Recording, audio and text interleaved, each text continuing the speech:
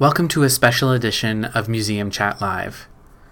Our community is filled with diverse stories, and we recognize that our story begins with the indigenous peoples of this land. We acknowledge that we are recording this podcast on lands that have been inhabited by indigenous peoples for millennia, and we would like to honor the centuries of indigenous peoples who walked on Turtle Island before us.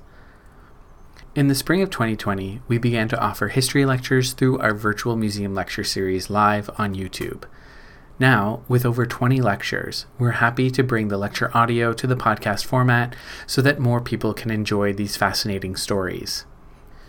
If you want to catch the lectures in full, take a gander at our YouTube channel. You'll find us under St. Catherine's Museum. We will release most of the 20 lectures over the next few weeks, and as we add more lectures to YouTube, so too will they eventually appear here on the podcast.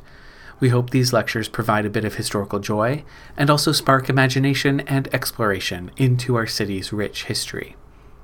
More lectures are headed your way this fall. For details, please visit our website, stcatherinesmuseum.ca. If you enjoy the lectures, why not consider making a donation to the museum? Your donations help us to continue to provide the high quality and enjoyable programming that you have come to expect from us. We really appreciate any donation you're able to make.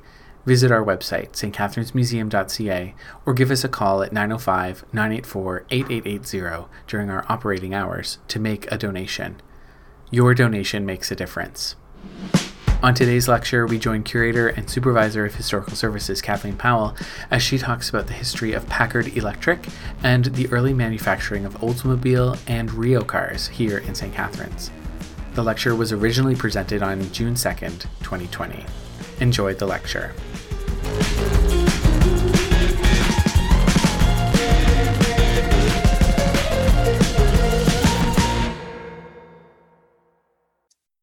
So let's talk about the Horseless Revolution and Packard Electric and Rio in St. Catharines.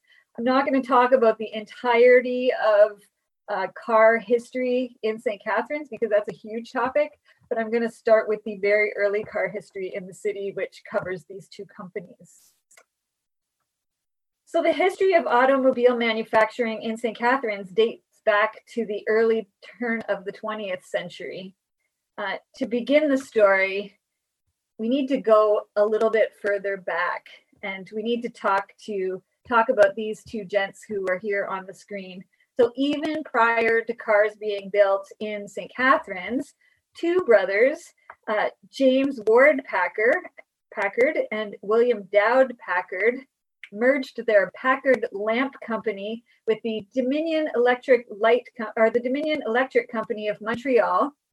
And they moved their operations to St. Catharines in 1891 to the former Meal and Mills building on the corner of Race and Geneva Streets in order to begin making incandescent lamps and later electric motors, many of which were used to operate the locks of the Third Welland Canal.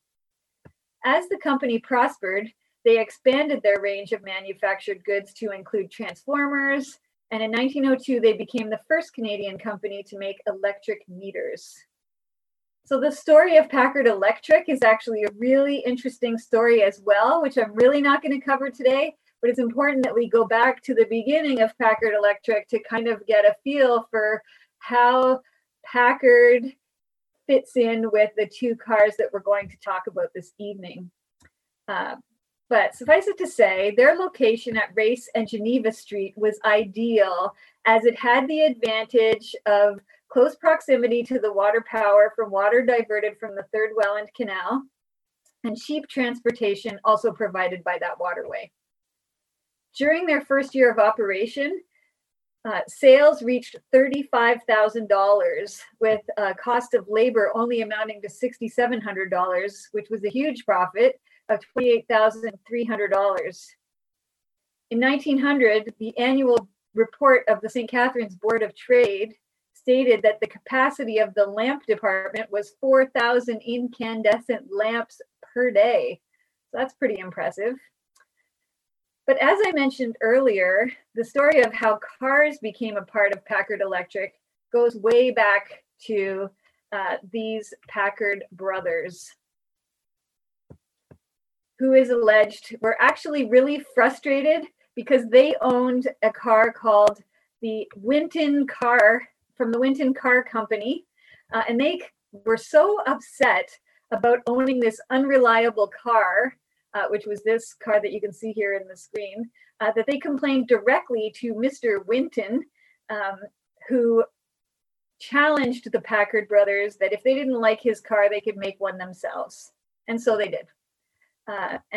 So this was James Packard, who was the main complainant, and him with his brother William decided to build their very first prototype car in 1899. While the St. Catharines Company continued to keep the Packard name, in actual fact, no Packard cars were ever built in St. Catharines. In 1899, the Packard brothers sold out their interest in the Packard Electric Company to R.B. Hamilton, who was the company's secretary at the time. And then they returned to Warren, Ohio to start the Ohio Automotive Company. And then in 1902 to Detroit, where they started the Packard Motor Company. There was speculation that they sold off their interest in St. Catharines in order to finance their automobile interests in the United States, which at the time was considered a very risky undertaking by lenders. While they were no longer apart, the company continued to have an interest in emerging technologies and new ventures. But even without the Packard brothers' interest in making cars continued. In 1901, a large plant adjacent to the Neyland grist mill was purchased for Packard Electric's new formed motor car division. This was the first complete automobile manufacturing industry in St. Catharines. And to make it more confusing, Packard Electric built the Oldsmobile Touring N runabout on license from Oldsmobile in the United States for distribution in Canada and the British Empire. So going back to this picture, you can see the motor car department is the building that's kind of like rounded with little wedge-shaped kind of side wings that comes out of it. And the building in the front of this slide is the Neyland grist mill that we saw in this earlier picture.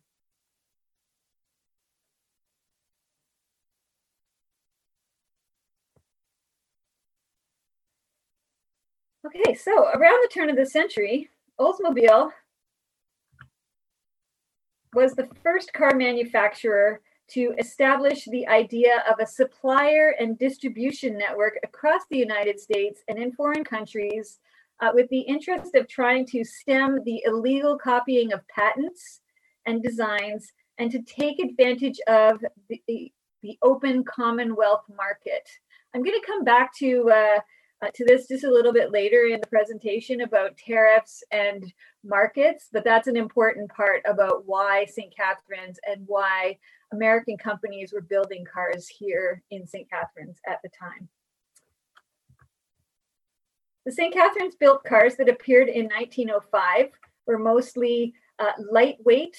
I'm going to put a picture. Here's a picture of what they were building. You can see in this picture the very distinct shape of the building that we saw in the earlier drawing.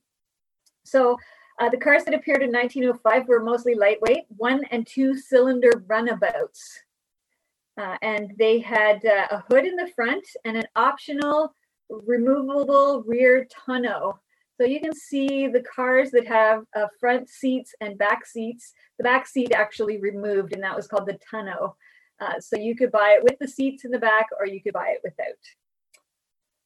This car weighed approximately 750 pounds and had a flat, water-cooled, single-cylinder engine situated at the center of the vehicle, producing 10 horsepower, up from 4.5 horsepower in the previous year's model.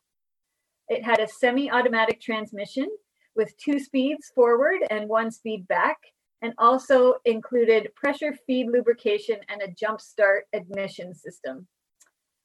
And as you can see in the car on the front on the left-hand side at the bottom of the picture, This was the first model to have a steering wheel as opposed to the curved dash of previous models, which had a tiller style steering wheel.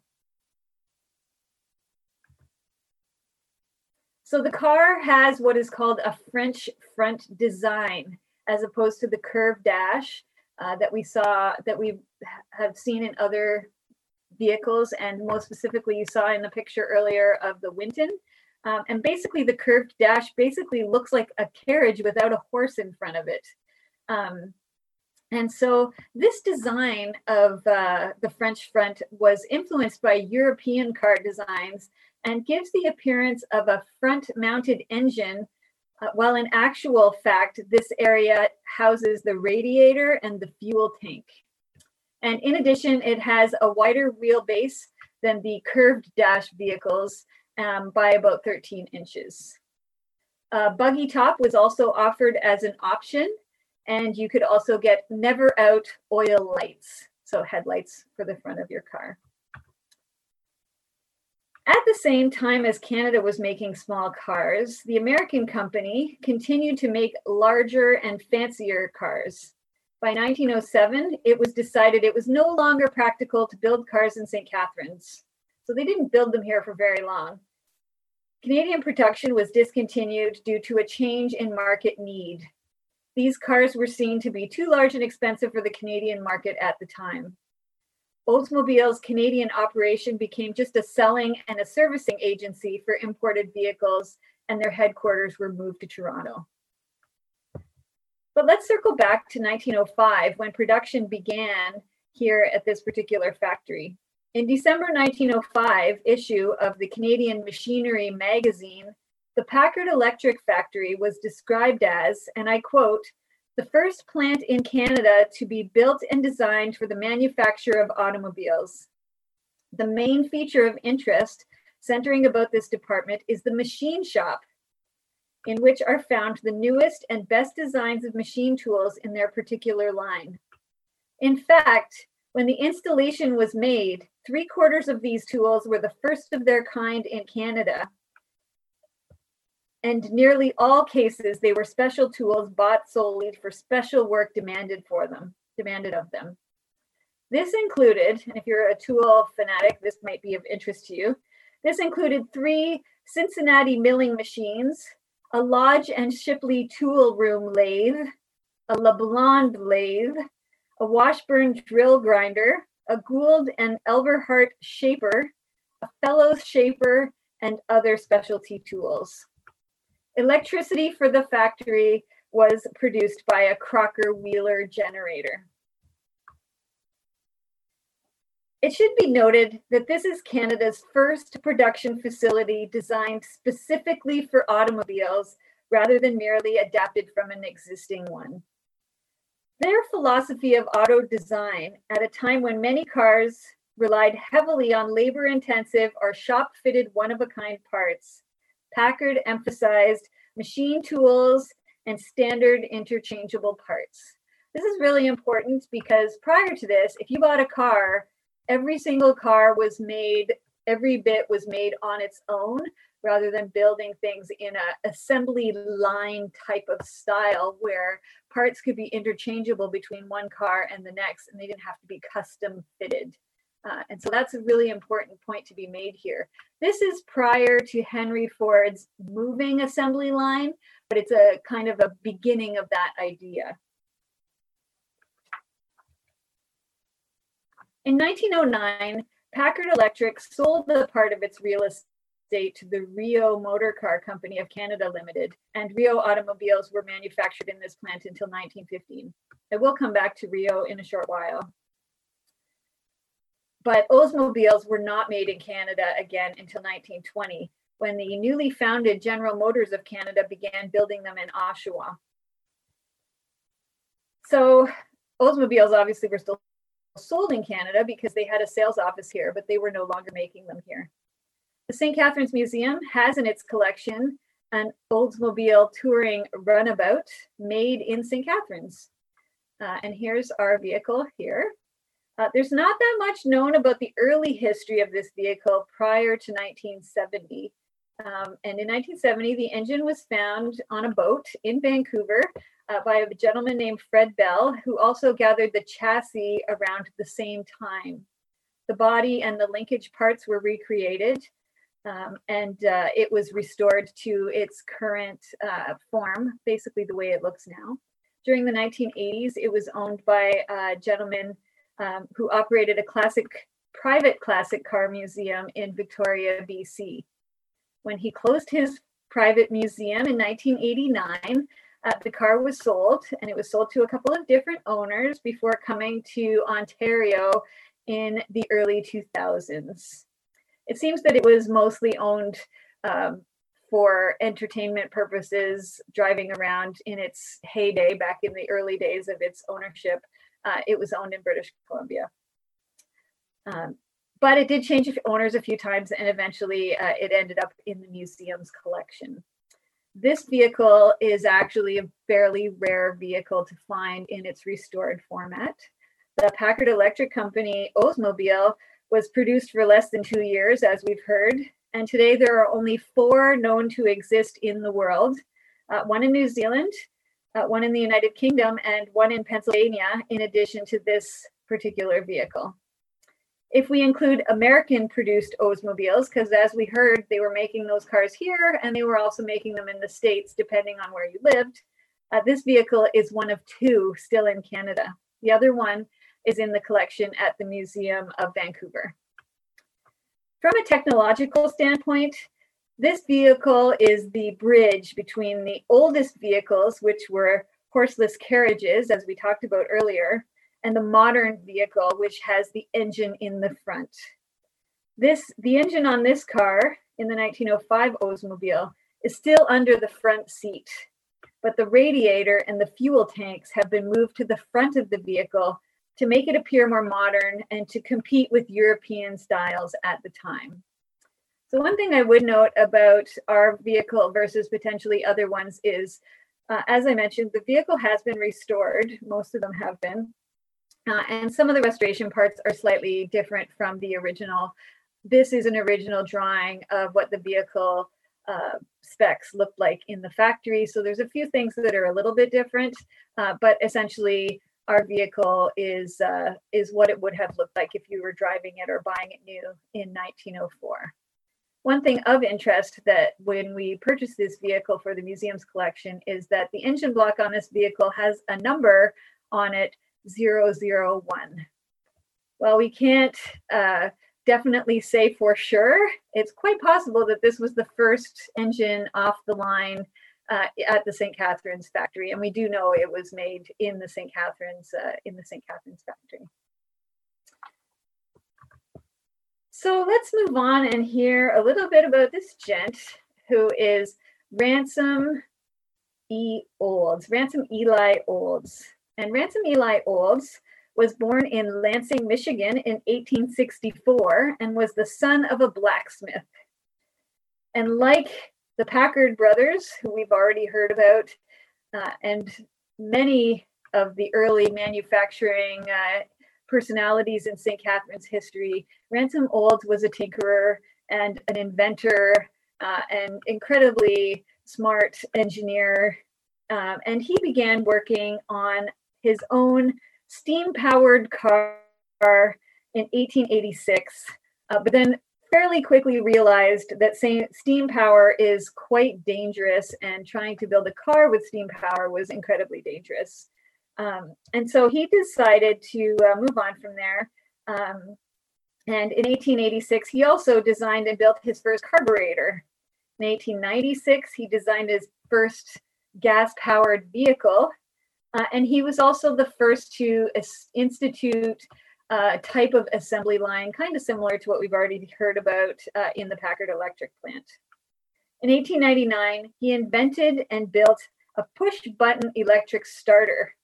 And by 1900, as mentioned, he built his first assembly line to produce his gas-powered car. Ransom Olds founded the Olds Motor Work in 1897, though it took him another 2 years to raise enough capital to advance beyond the tinkering stage. While he was incredibly intelligent when it came to building cars, money was a little bit more challenging for him, and he experienced financial difficulties throughout the early part of his development of his company, and was able to continue forward with financing from a local lumber magnate, Samuel Smith. And when he got involved, they reorganized the company into the Olds Motor Works. So Olds Motor Works is running along, and they were building a bunch of different types of vehicles. But as fate would have it, good or bad, whichever way you look at it, it turned out to be fortunate, but a fire destroyed the Olds factory. The only thing that was saved in the fire was a prototype motorized buggy, which Olds had developed as a potential low-priced car. Since this was all Olds had to work with, it became the famed Merry Oldsmobile, and thousands were sold, many thousands were sold. So this is a picture here of the one vehicle that was saved from the fire, the prototype. And so they moved ahead and started building these.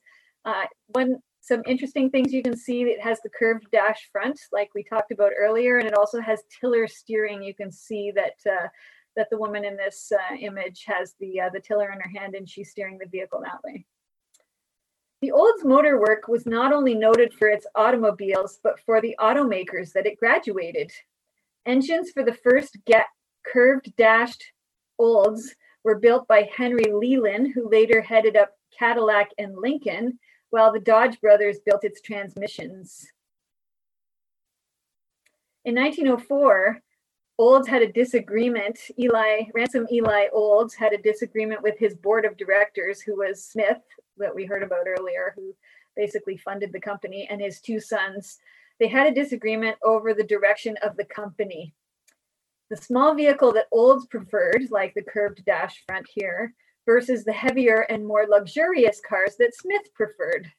And Olds left his own company to move back to Lansing, Michigan. With the loss of their founder, the company went under and was sold to William Durant, who eventually formed the General Motors Company. So all of this comes back around in big circles eventually. We're not going to go through all of them, but some of them will come back around again as we go forward. In 1904, before I move on to this part, sorry, you can see here's a picture of Ransom Olds on the left-hand side driving around President Theodore Roosevelt, who's in the back seat right behind him in 1907. In 1904, as we heard, Ransom Olds left the Olds Motor Works, and the U.S. company started on an expansion program to build bigger and more modern cars for the 1905 motor year. So we do hear that eventually the company goes out of business, but in the meantime, they start to build bigger cars. But in the meantime, it seems that it was clear that there was a market for Oldsmobiles in Canada. So an agreement was reached by the Olds Motor Company. So here's where some of this all comes back around. So an agreement was reached with the Olds Motor Company and the Packard Electric Company of St. Catharines to produce cars under license, and several hundred were produced. And that was the Packard Electric that we heard about earlier, the red car that we have in our collection. So the U.S. Packard Motor Company, which produced cars, had moved to Detroit. As noted, assembly ceased in St. Catharines in 1907, and the newly formed Oldsmobile Company of Canada Limited became a selling and servicing agency for imported Oldsmobiles, and they moved their sales office to 80 King Street East in Toronto. So the plant stood idle until it was purchased by the Rio Motor Car Company in 1909.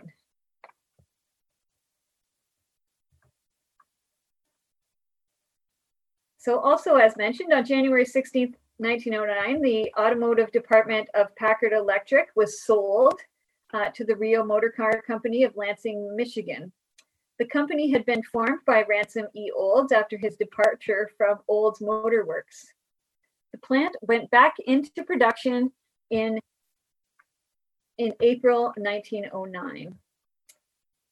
The Canadian branch of the Rio started out as the Rio Automobile Company Limited. It was formed on December 30th, 1908 in Windsor, Ontario, and then moved to St. Catharines, and the move became official on January 23rd, 1909. So they didn't stay in Windsor for very long, when the company's name was changed to Rio Motor Car Company of Canada Limited. Capital stock was increased fivefold, and $99,500 worth of stock was issued to Packard Electric, because they owned the building, in exchange for their complete automobile plant and a lump sum of $10,000. So this is how it all changed hands. Business was booming, and the plant capacity was accomplished in the late summer of 1912. And at that point, they were building from 600 to 1,200 cars per annum. A major promotional event for the Canadian branch of Rio was a coast-to-coast drive by the Englishman Thomas Wilby in 1912. And he took along with him a local gentleman, FV Jack Haney, who was a local mechanic. The trip, we'll talk a little bit more about this trip in a little while, but essentially the trip took place between August 27th and October 18th, 1912.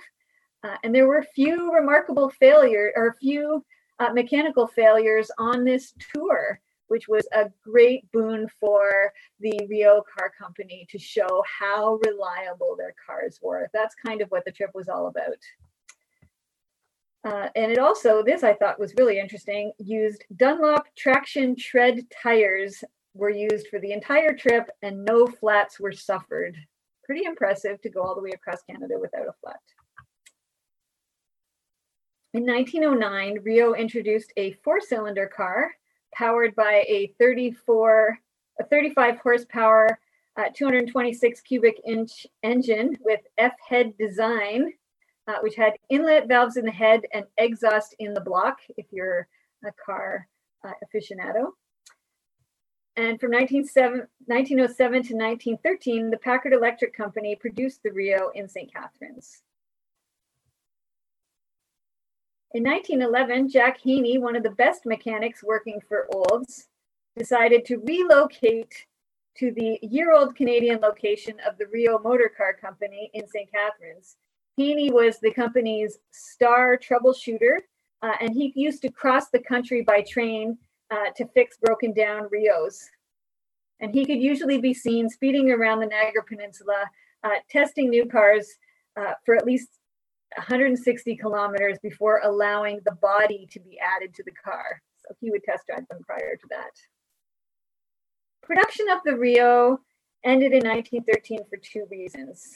Firstly, production costs had become prohibitive since competition was fierce, and Henry Ford had just perfected his moving assembly lines, which made the cost of building cars go down substantially for him. He was able to build cars for a lot cheaper than all these other factories that were building one-off cars, or that were doing similar to what was happening at the Rio factory, where they were building a kind of a hybrid version of an assembly line.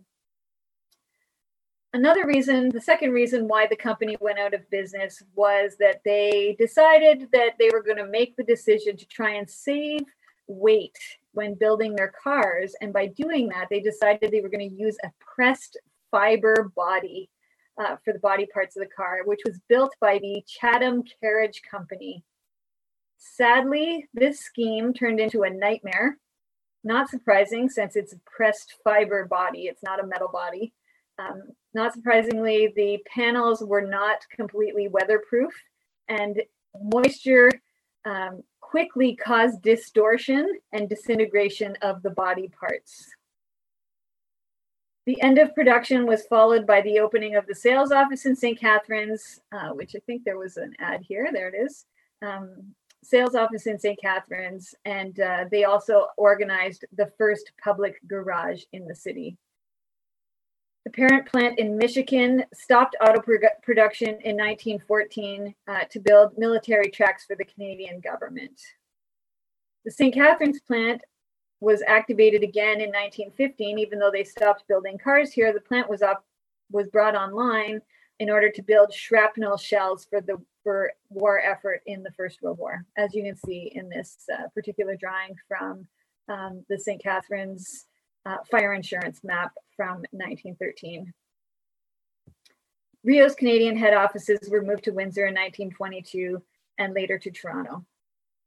While the level of technology was high, the dependence on outside sources apparently low, yet the domestic market in Canada did not permit profitable or competitive manufacturing.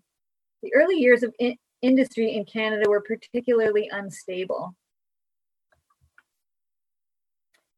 The reason for the short production life was one that would be heard later about American cars.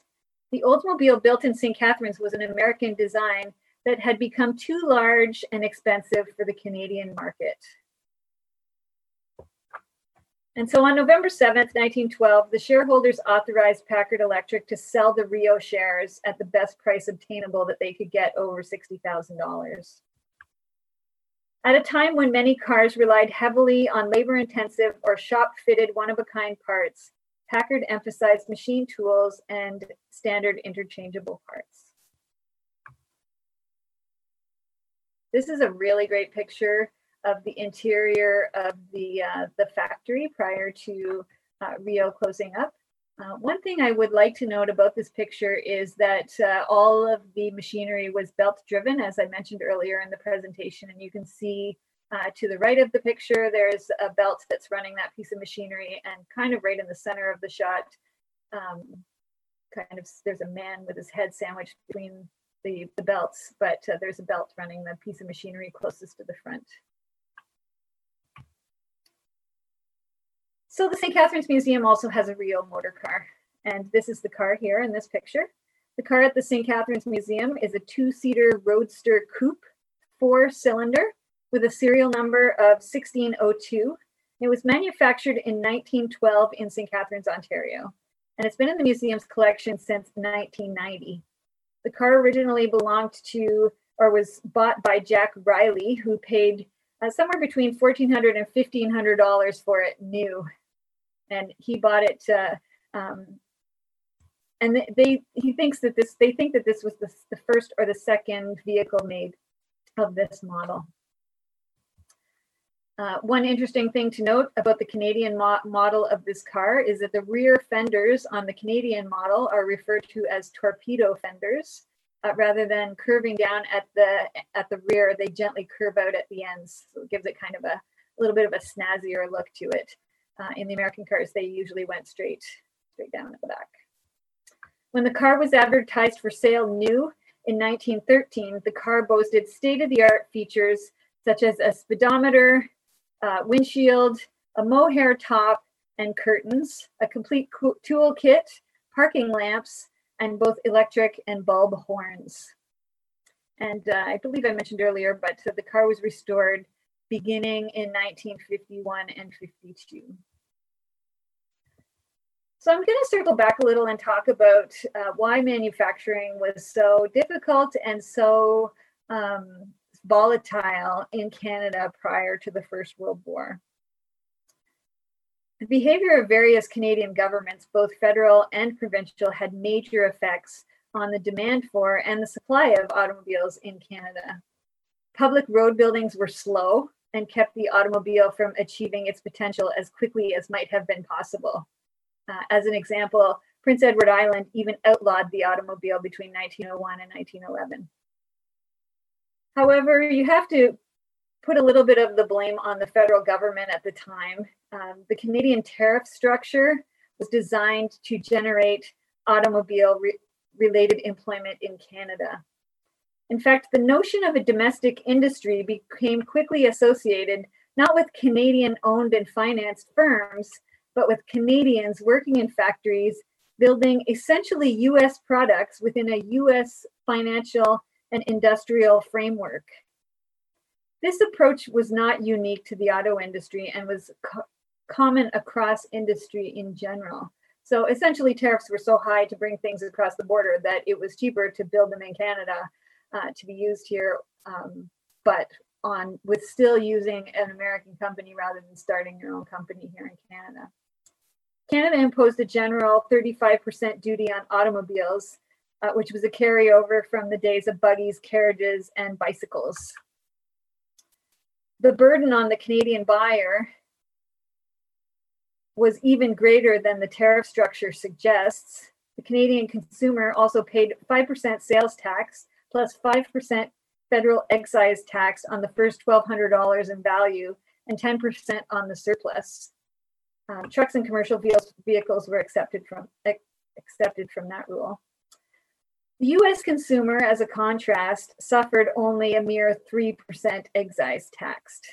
So let's have an example. The Ford Model T touring car, which most people have seen from videos of seeing the assembly line plant from the Ford company, it cost $535 to buy it in Canada before tax, but was only $395 to purchase in the United States. And this was in 1926. It's a little bit later than our period, but gives us a good example. In Canada, motoring, driving around cars was a more expensive proposition, more so than in the United States. And this would have undoubtedly reduced the demand for cars.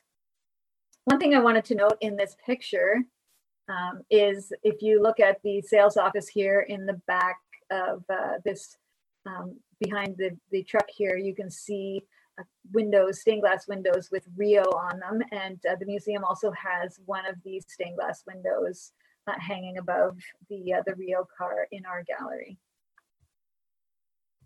We'll come back to that. Let's talk just a tiny little bit more about tariffs. I know it's incredibly exciting. A reduced tariff of 30% was applied to imported components. So assembler firms were encouraged by this, but not to the extent that it compelled manufacturers to move to Canada. And in a strange twist, there was a 99% drawback on taxes and duties paid on imported parts installed in exported vehicles, exported automobiles. Since one of the major attractions for US firms was access to the British Empire market that provided colonial preferences, the drawback made amortizing the already low initial cost of an assembly plant even faster, and there was no financial compulsion to build parts that could be imported. So essentially, American companies really wanted to build parts in Canada so that they could get preferential duties on the rest of the colonial market that the British were controlling around the world. But it wasn't good enough of a deal for local Canadian manufacturers to start their own plants. It was a good deal for Americans to build American cars here to import to the colonial market. When tariffs were reduced all over the place across the Commonwealth and between Canada and the United States, that pretty much changed the whole framework of how manufacturing worked for automobiles in Canada and the United States. So that arrangement also was was tantamount to death for any hopes for a domestic parts industry. So that's all I have to say about tariffs. It's a long and complicated and a little bit more than probably wanted to hear tonight. But let's talk about one interesting thing about the Rio motor car, and a really interesting PR stunt that they decided to take on in 1912. In 1912, Mr. Thomas Wilby, who you can see in this picture on the left-hand side, with the support of the Canadian Highway Association, sponsored by the Rio Motor Car Company, proposed to travel across Canada from the Atlantic to the Pacific along the all-red route. The all-red line, which you can see in this picture, was an informal name for the system of electrical telegraphs that linked much of the British Empire. It was inaugurated as a whole on the 31st of October, 1902. And the name All Red Line actually comes from the common practice of coloring territories on the map, coloring territories of the British Empire, either red or pink on political maps of the world. So I'm sure most people have seen these maps that talk about the sun never setting on the British Empire and all the imperial countries, these colonial countries, are painted red on the map. And that's really where the name, the All Red Line, came from. So this patriotic name for an all-Canadian route to the Pacific was really more in the imagination of people than actually built on the ground. Thomas Wilby was a journalist and a writer and had done a similar trip in the United States the year before. So he really wanted to see what he could do with this in Canada. And really, it was more than just self-promotion. The trip was also a really great way to push forward the idea of a trans-Canada highway, as well as the Good Roads movement. Thomas Wilby, at the time of the trip, was 45 years old, and he was accompanied by Fonts Jack Haney, who was 23, who acted as his mechanic and driver for the trip. As I mentioned earlier, Jack Haney had moved up from the United States in 1909 when Rio opened their plant in St. Catharines. He worked as a test driver, mechanic, and star troubleshooter for the company. And so here these two gents are going to take this trip across Canada as a great PR stunt to show that he can drive this car and it's going to do really well all the way across Canada.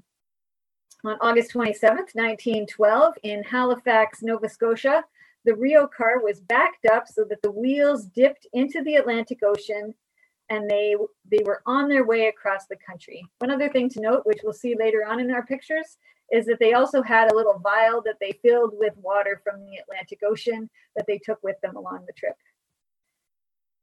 Interestingly, Wilby and Haney did not get along. It was like oil and water. Essentially, this had a lot to do with the fact that Wilby had a bit of a high-handed treatment of Haney, who he kind of saw as his servant for the trip, whereas obviously Jack Haney didn't think that way and felt that Thomas Wilby was not so useful along the way. So they continued across. On October 18th, 1912, the front tires of the car were dipped in the Pacific Ocean at Port Alberni, BC, on the west coast of Vancouver Island. The trip took 7,841 kilometers and 52 days to complete. This is a great picture because it shows you the quality of the roads that, this is a good quality road that they would have seen while they were running along there. In fact, the adventurers were forced to cross the US border, as well as travel by ferries, steamers, and rail freight cars, so that they could, so really they couldn't claim to be the first to cross the continent solely on Canadian soil and roads. There were still few roads running through much of the country. So here's another, this picture here is on Vancouver Island. Most of these pictures are in BC. Here they are in Victoria, BC. And here they are at the Port Alberni Board of Trade with all the gents from Port Alberni ready to cheer the fact that they're here at the end of their trip and they're going to touch the Pacific Ocean. And so here they are putting the front wheels of the Rio into the Pacific Ocean, and you can see Thomas Wilby has the little vial of water from the Atlantic Ocean, which he's pouring into the Pacific Ocean. Here's another staged photo, which I thought was a really interesting photo of the group again pouring Atlantic Ocean water into the Pacific. Jack Haney returned to St. Catharines to a celebratory dinner. And he's actually in this picture to the right of the woman in the picture, right in the center of the photo. He's the one wearing the little peaked hat. And on his return to St. Catharines, he was presented with an engraved gold watch by the company. And here's a picture of it here. And this is currently on display at the St. Catharines Museum. Here's a photo of the engraving.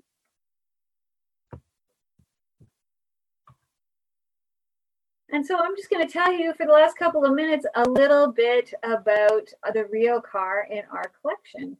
But before I do, Just a reminder that there's a lag in our broadcast. So if you have any final questions for me, please put them in the chat now so I can get them before the end of the lecture.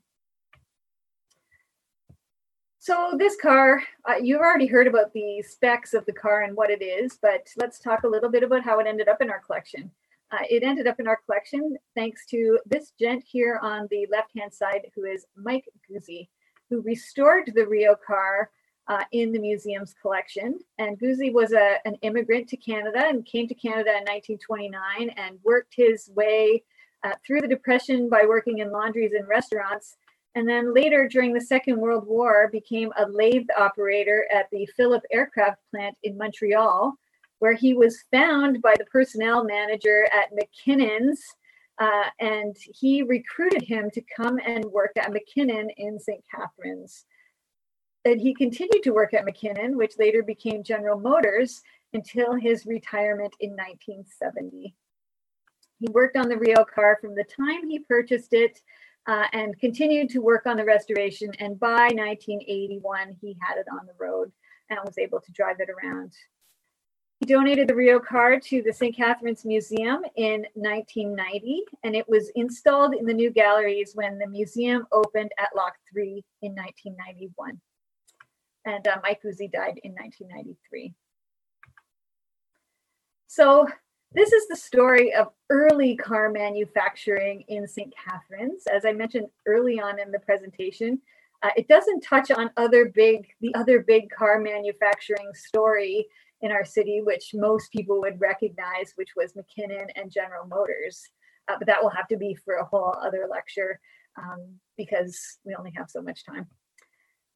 Thank you so very much for joining me this evening on our drive through the Horseless revolution in St. Catharines.